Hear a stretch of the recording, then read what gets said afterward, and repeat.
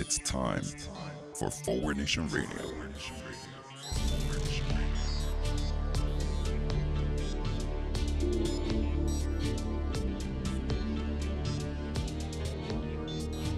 Now here he is, the host of Forward Nation Radio, David Leventhal. A 20-year-old white man clad in body armor and armed with a rifle and 100 rounds of ammunition was arrested at a Walmart, sound familiar, in Missouri for somehow causing a panic.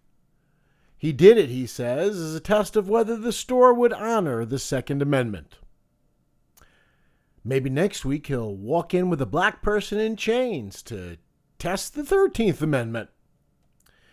You know, you can learn a lot about a movement by who its members are. And this human excrement ably represents the so-called gun rights movement. Anyway, learn about the latest week in the war on decency and democracy here on Forward Nation Radio with me, David Leventhal. Thank you for joining us for our continuing coverage of Are We Really This Shitty? Anyway, getting right into it. Speaking of learning a lot about a movement by its members, here's a quick news tidbit right before we went to air. Sarah the Huckster has just announced that she will be joining Fox News as a contributor. Wow, who could have seen that one coming? Sarah the Huckster is moving over to Fox News to spew her constant stream of vitriolic lies for them for a change? Wait, not a change. Actually, she spent the first 2.5 years of the Trump administration lying on behalf of Fox News. So now she's going to be on Fox News lying on behalf of Fox News. There's really not that big a difference between the White House and Fox News. Same job, different title. Except, of course, there is one difference, as I've talked about a lot on this show. Now she gets her reward. Like every water carrier for this sickening administration, once you show your loyalty by lying, cheating, stealing, hurting enough people during your time in the administration, you can get out and sell out for big bucks. And Sarah the Huckster will be taking her lies to Fox News and getting paid very well to disenlighten its viewers. Well, you got to do something once you've built up that kind of street cred. Actually, once you've built up the kind of street cred that Sarah the Huckster has, no serious person would get anyone anywhere near her. Certainly no serious journalistic news source would get anywhere near her. So you got to take that kind of street cred to Fox News, the lying outlet in chief. You know, I'm kind of having some fun with this. It's expected, of course, and kind of humorous. But seriously, I mean, let's just think about this for a moment. This absolute lying hunk of human trash will now be moving to lie egregiously and constantly for the number one rated cable so-called news channel that speaks to people who are way too stupid to know they're being lied to. Yeah, this still continues to figure to end well. Anyway, back to guns. Latest on the gun shooting. And of course, by the latest on our big shootings a couple of weeks ago in El Paso and Dayton, come Toledo. By the latest, I mean, I haven't looked at the newspaper in an hour or so, so our capricious little child in chief may have changed 6 or 7 times in that last hour. But as of the latest that I can kind of parse for our listeners, Trump, remember on our show last time, we talked about how Trump and Moscow Mitch had both floated the idea that perhaps some minimal, absolute least they can do gun measures in response to the mass shootings might be under consideration. And I scoffed at the whole idea that they would actually do anything. And I said, like Charlie Brown and Lucy, we've been here too many times to think that they're actually going to hold the ball this time. Well, it took a long time for Trump to go back on his thought that maybe tightening up background checks for gun purchases would be a good idea. And what did it take? Our thoughtful, considered policy wonk of a president to change his mind? Why, he had a phone call with the last person he talked to. So yeah, as always, the last person he talked to completely changed his mind. That last person being the embattled longtime head of the NRA and almost certain criminal, Wayne LaPierre. After a half-hour phone call with Wayne LaPierre from the NRA, Trump was already going back on any thoughts that maybe we might want to tighten background check requirements. So much for the tune that he had been singing a few days before. That's how quickly things change in the Trump administration when he talks to somebody. Well, he's gone back on that call by, there's really no way to put this other than basically he is mouthing unintelligible idiocies. Listen to some of the things he said recently about guns and background checks and seeming to conflate them with his wall at the Mexican border, and it seems perfectly clear that the man, as usual, has absolutely no clue, but is just mouthing what Wayne LaPierre tells him that he needs to mouth. So where do we stand at this point on the possibility of gun control? Well, again, no surprise, as I told you on our last show.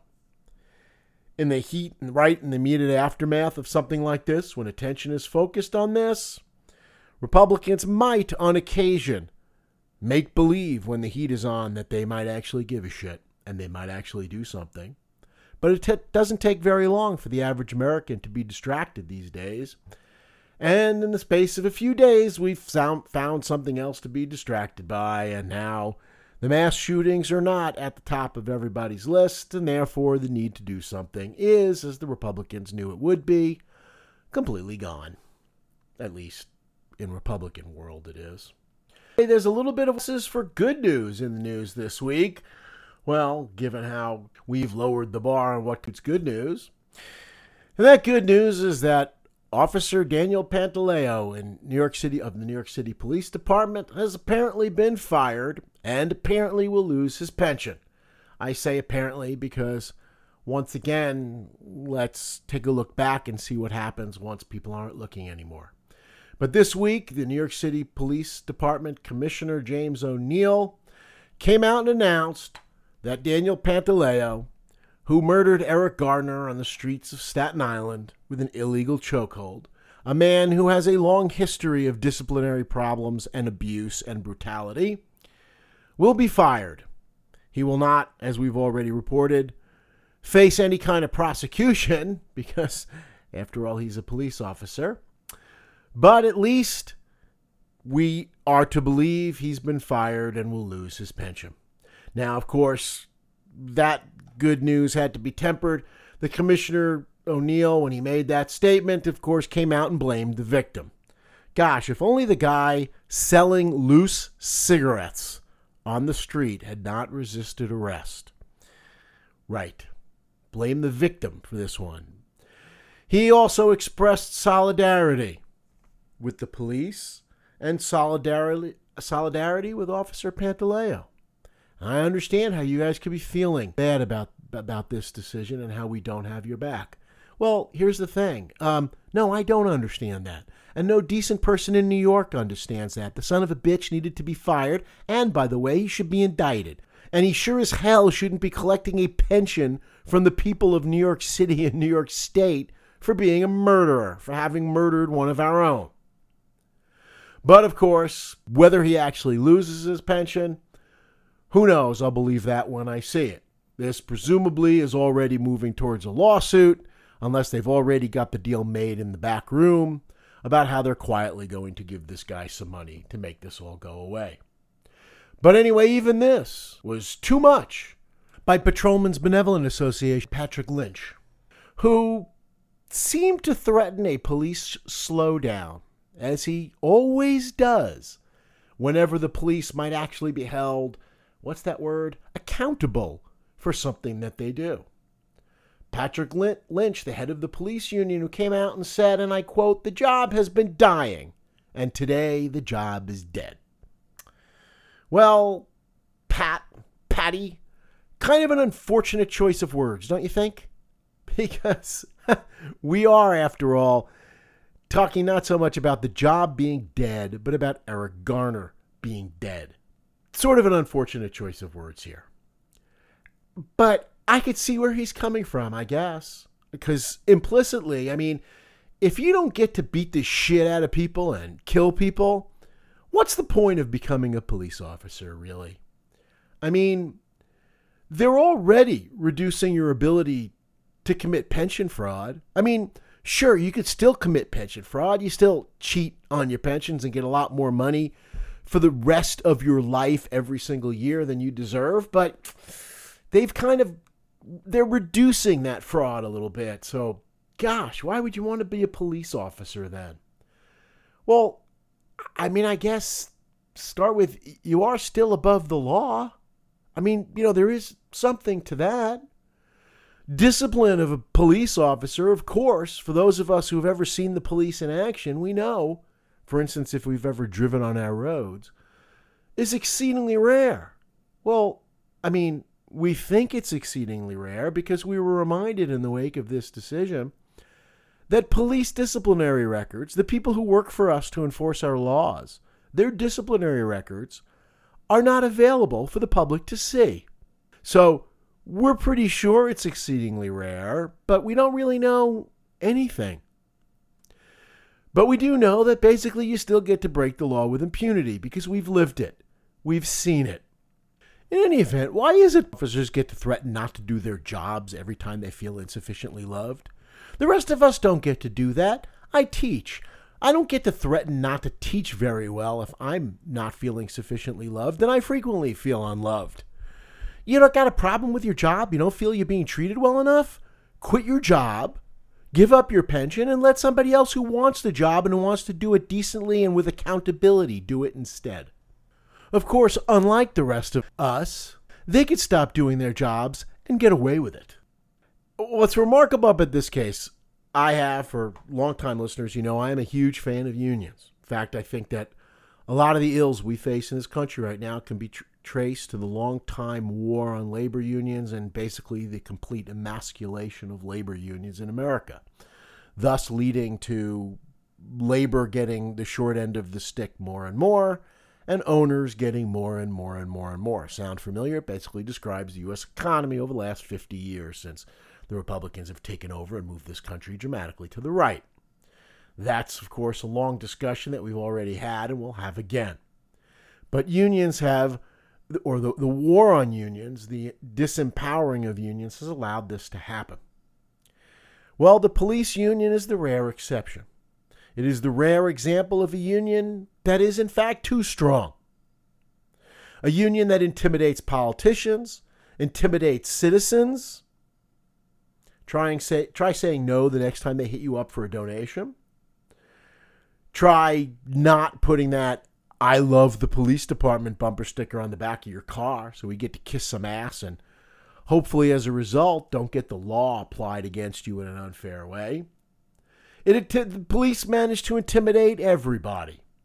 And this is the rare example of a union that is, in fact, too strong, that gets too much. And allows people to look and say, wow, there really is a lot of fraud among labor unions. Unfortunately, the police union is the rare exception. Why might it be the rare exception? I wonder if it has something to do, well, one, with the job they're supposed to do. And two, the idea that this is a union that always supports Republicans. One of the few unions, almost the only unions, that reliably backs Republicans. And therefore, it's made stronger and stronger and stronger at the expense of all the other unions. In fact, in Wisconsin, among other places, the recent war on municipal labor unions specifically exempted the police union, as I've reported before, and the fire union. Two unions that vote Republicans. This is an example here, when people talk about a few bad apples, we get to test here to what extent there's any truth to that. I'm not a big proponent of that. Because this is an opportunity for what should be all of the other police officers who are honest, decent, and doing a good job and doing their work the way they want to, protecting the public, upholding the law. This is a chance for them to come out and say, I don't back my union leader on this one. Police officers who are criminals, who abuse this job and who put my life at risk, deserve what's coming to them. But of course, that's not generally the way we work in society. This is another example, looking at what's going on here, about how this country breaks down into teams. How Trump voters have joined that team, and no matter what happens, they will always be a part of that team. Well, the police have created a team for themselves. And the scary part here is that that team has as its opponents American citizens.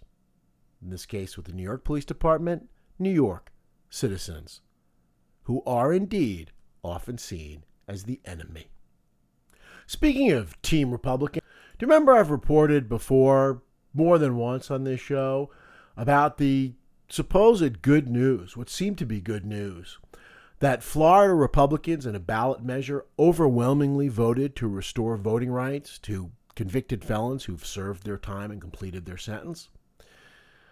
This would figure to be good news in opening up voting rights in Florida. It is the suppression of votes in Florida and elsewhere that allows Republicans to get elected. I've talked about the fact that since suppressing the vote is core Republican policy, the only way they get electoral success, there's no way that the Republicans weren't going to somehow scotch this. Well, Florida Republicans are showing just how they're going to scotch this and are moving ahead on their efforts to do just that, to get around this ballot measure that would seem to restore voting rights to tens of thousands or more Floridians. Turns out, as I've reported before, the Republicans are now proposing that until you have paid off all of your financial obligations stemming from anything having to do with your conviction, trial, etc., obligations that are no longer criminal, by the way, but have become civil fines, only 1/5 of whom have actually paid them off. Republicans say until you've paid off all of your financial obligations, which most of these people will never be able to do, you have not completed your sentence, and therefore you will never get your voting rights back. Hence, we have avoided this major problem that people might be able to vote in Florida. And Republicans once again demonstrate their love and respect for the Constitution, at least, everything other than the Second Amendment. This is sarcasm here. The 24th Amendment to the United States Constitution bars poll taxes. This, of course, basically poll taxes. Throughout the South, the bigots have stopped black people from voting and poor people from voting by instituting poll taxes. That's why we enacted the 24th Amendment to the United States Constitution to ban that practice. Well, the Republicans have figured out a way to get around the 24th Amendment by basically bringing charges against all these people, smoking weed, loitering, whatever they might be doing, and creating fines so large that they'll never be able to pay them off. Hence, poll taxes, ignoring the United States Constitutions. So, to any Trump supporters who might accidentally wander across this podcast, congratulations. Those of you who aren't among the wealthy shit Trump supporters, congratulations. They figure to keep you poor, so you won't be able to vote. I'm just kidding, of course. Yes, if you're a poor Trump supporter, you're almost certainly white. And if that's the case, whatever you're doing wrong still won't be a crime. So you shouldn't have to worry about this. But again, a reminder for all of us that the only way the Republican Party can win elections is by suppressing the vote. Well, that's not entirely true, of course, as we've been reminded over the last several weeks. They can actually steal votes, too.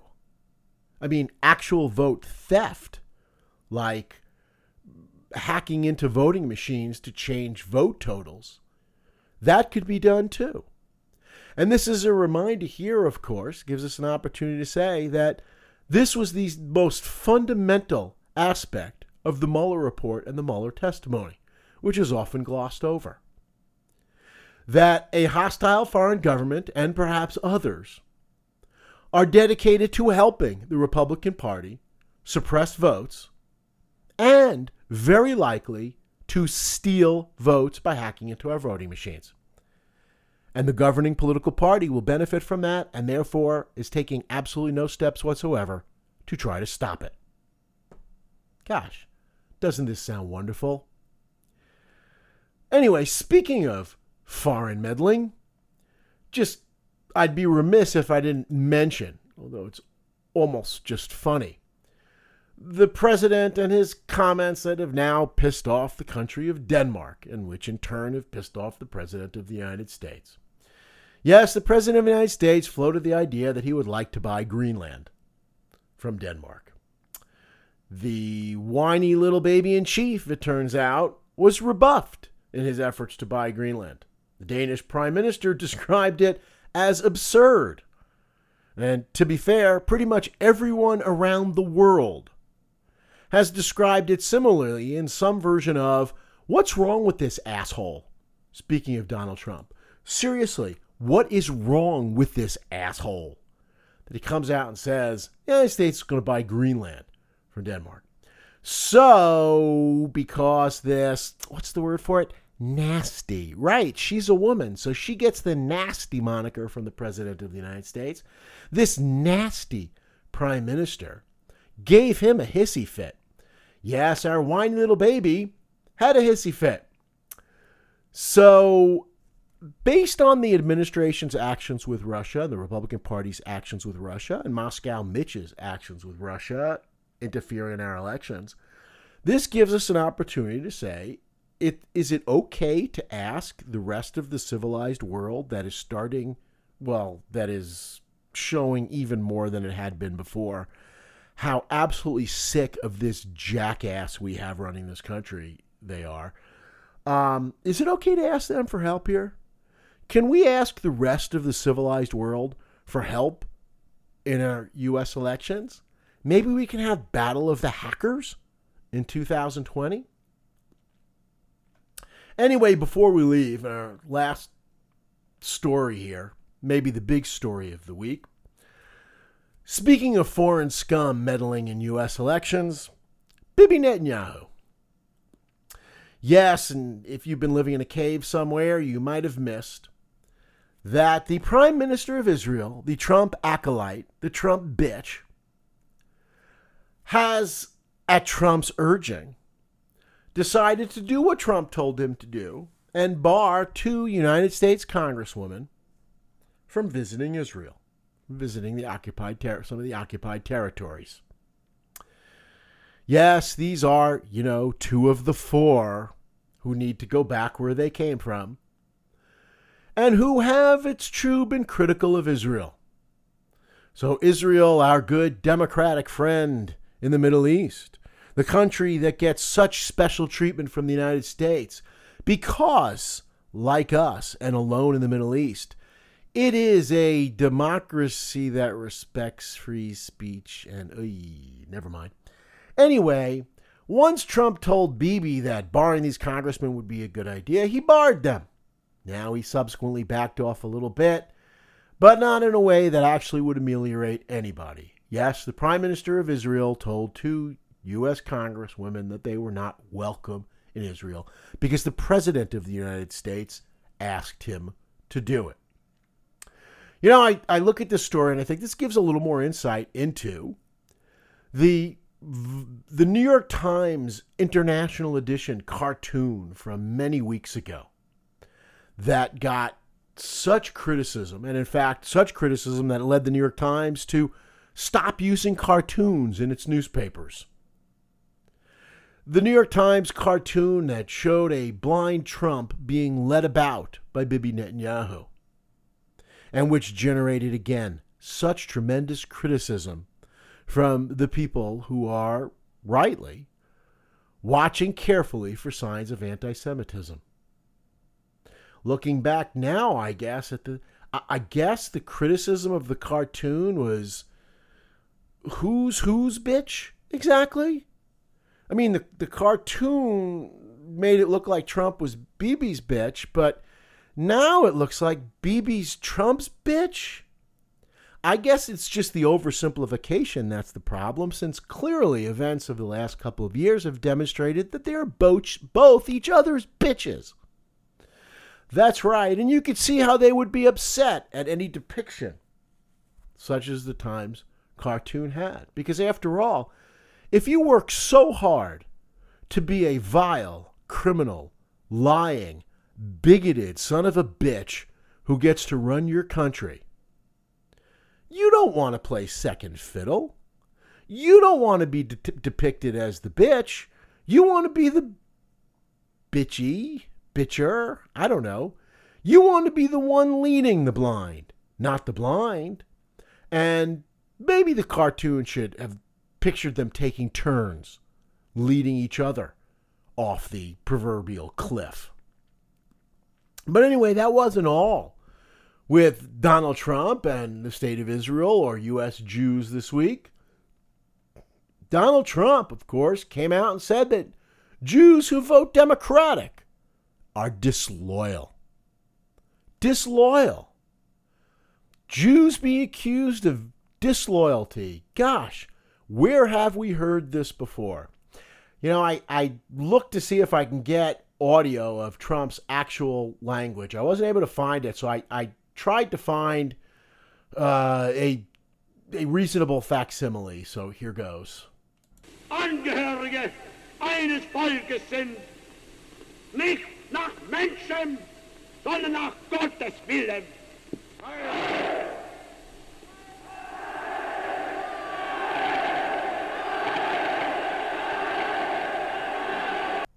Yes, to make this family even more lifelike, I included a likely representation of the response from Trump supporters to Donald Trump's words. In case you're a little rusty, what Trump actually said in English was, in my opinion, you vote for a Democrat, you're being very disloyal to Jewish people, and you're being very disloyal to Israel. Once again, we get to go there, another anti-Semitic trope coming from the President of the United States. Again, gosh, who could have seen this one coming? Imagine you're at a march standing next to a guy with a swastika tattoo, and who could expect that you'd start hearing anti-Semitic tropes? Well, in between, of course, they're singing, Jews will not replace me, Jews will not replace me. And this, too, now gives a little more insight into one of the recent supposed awful transgressions by people on the left. The people, remember, who aren't supported by the white supremacists and the bigots.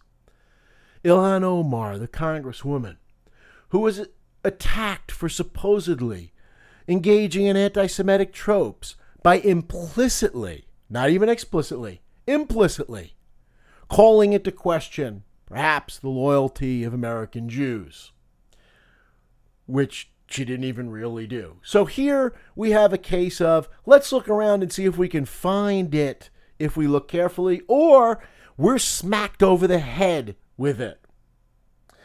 So we have to ask again, why would any Jews support this Hitler wannabe?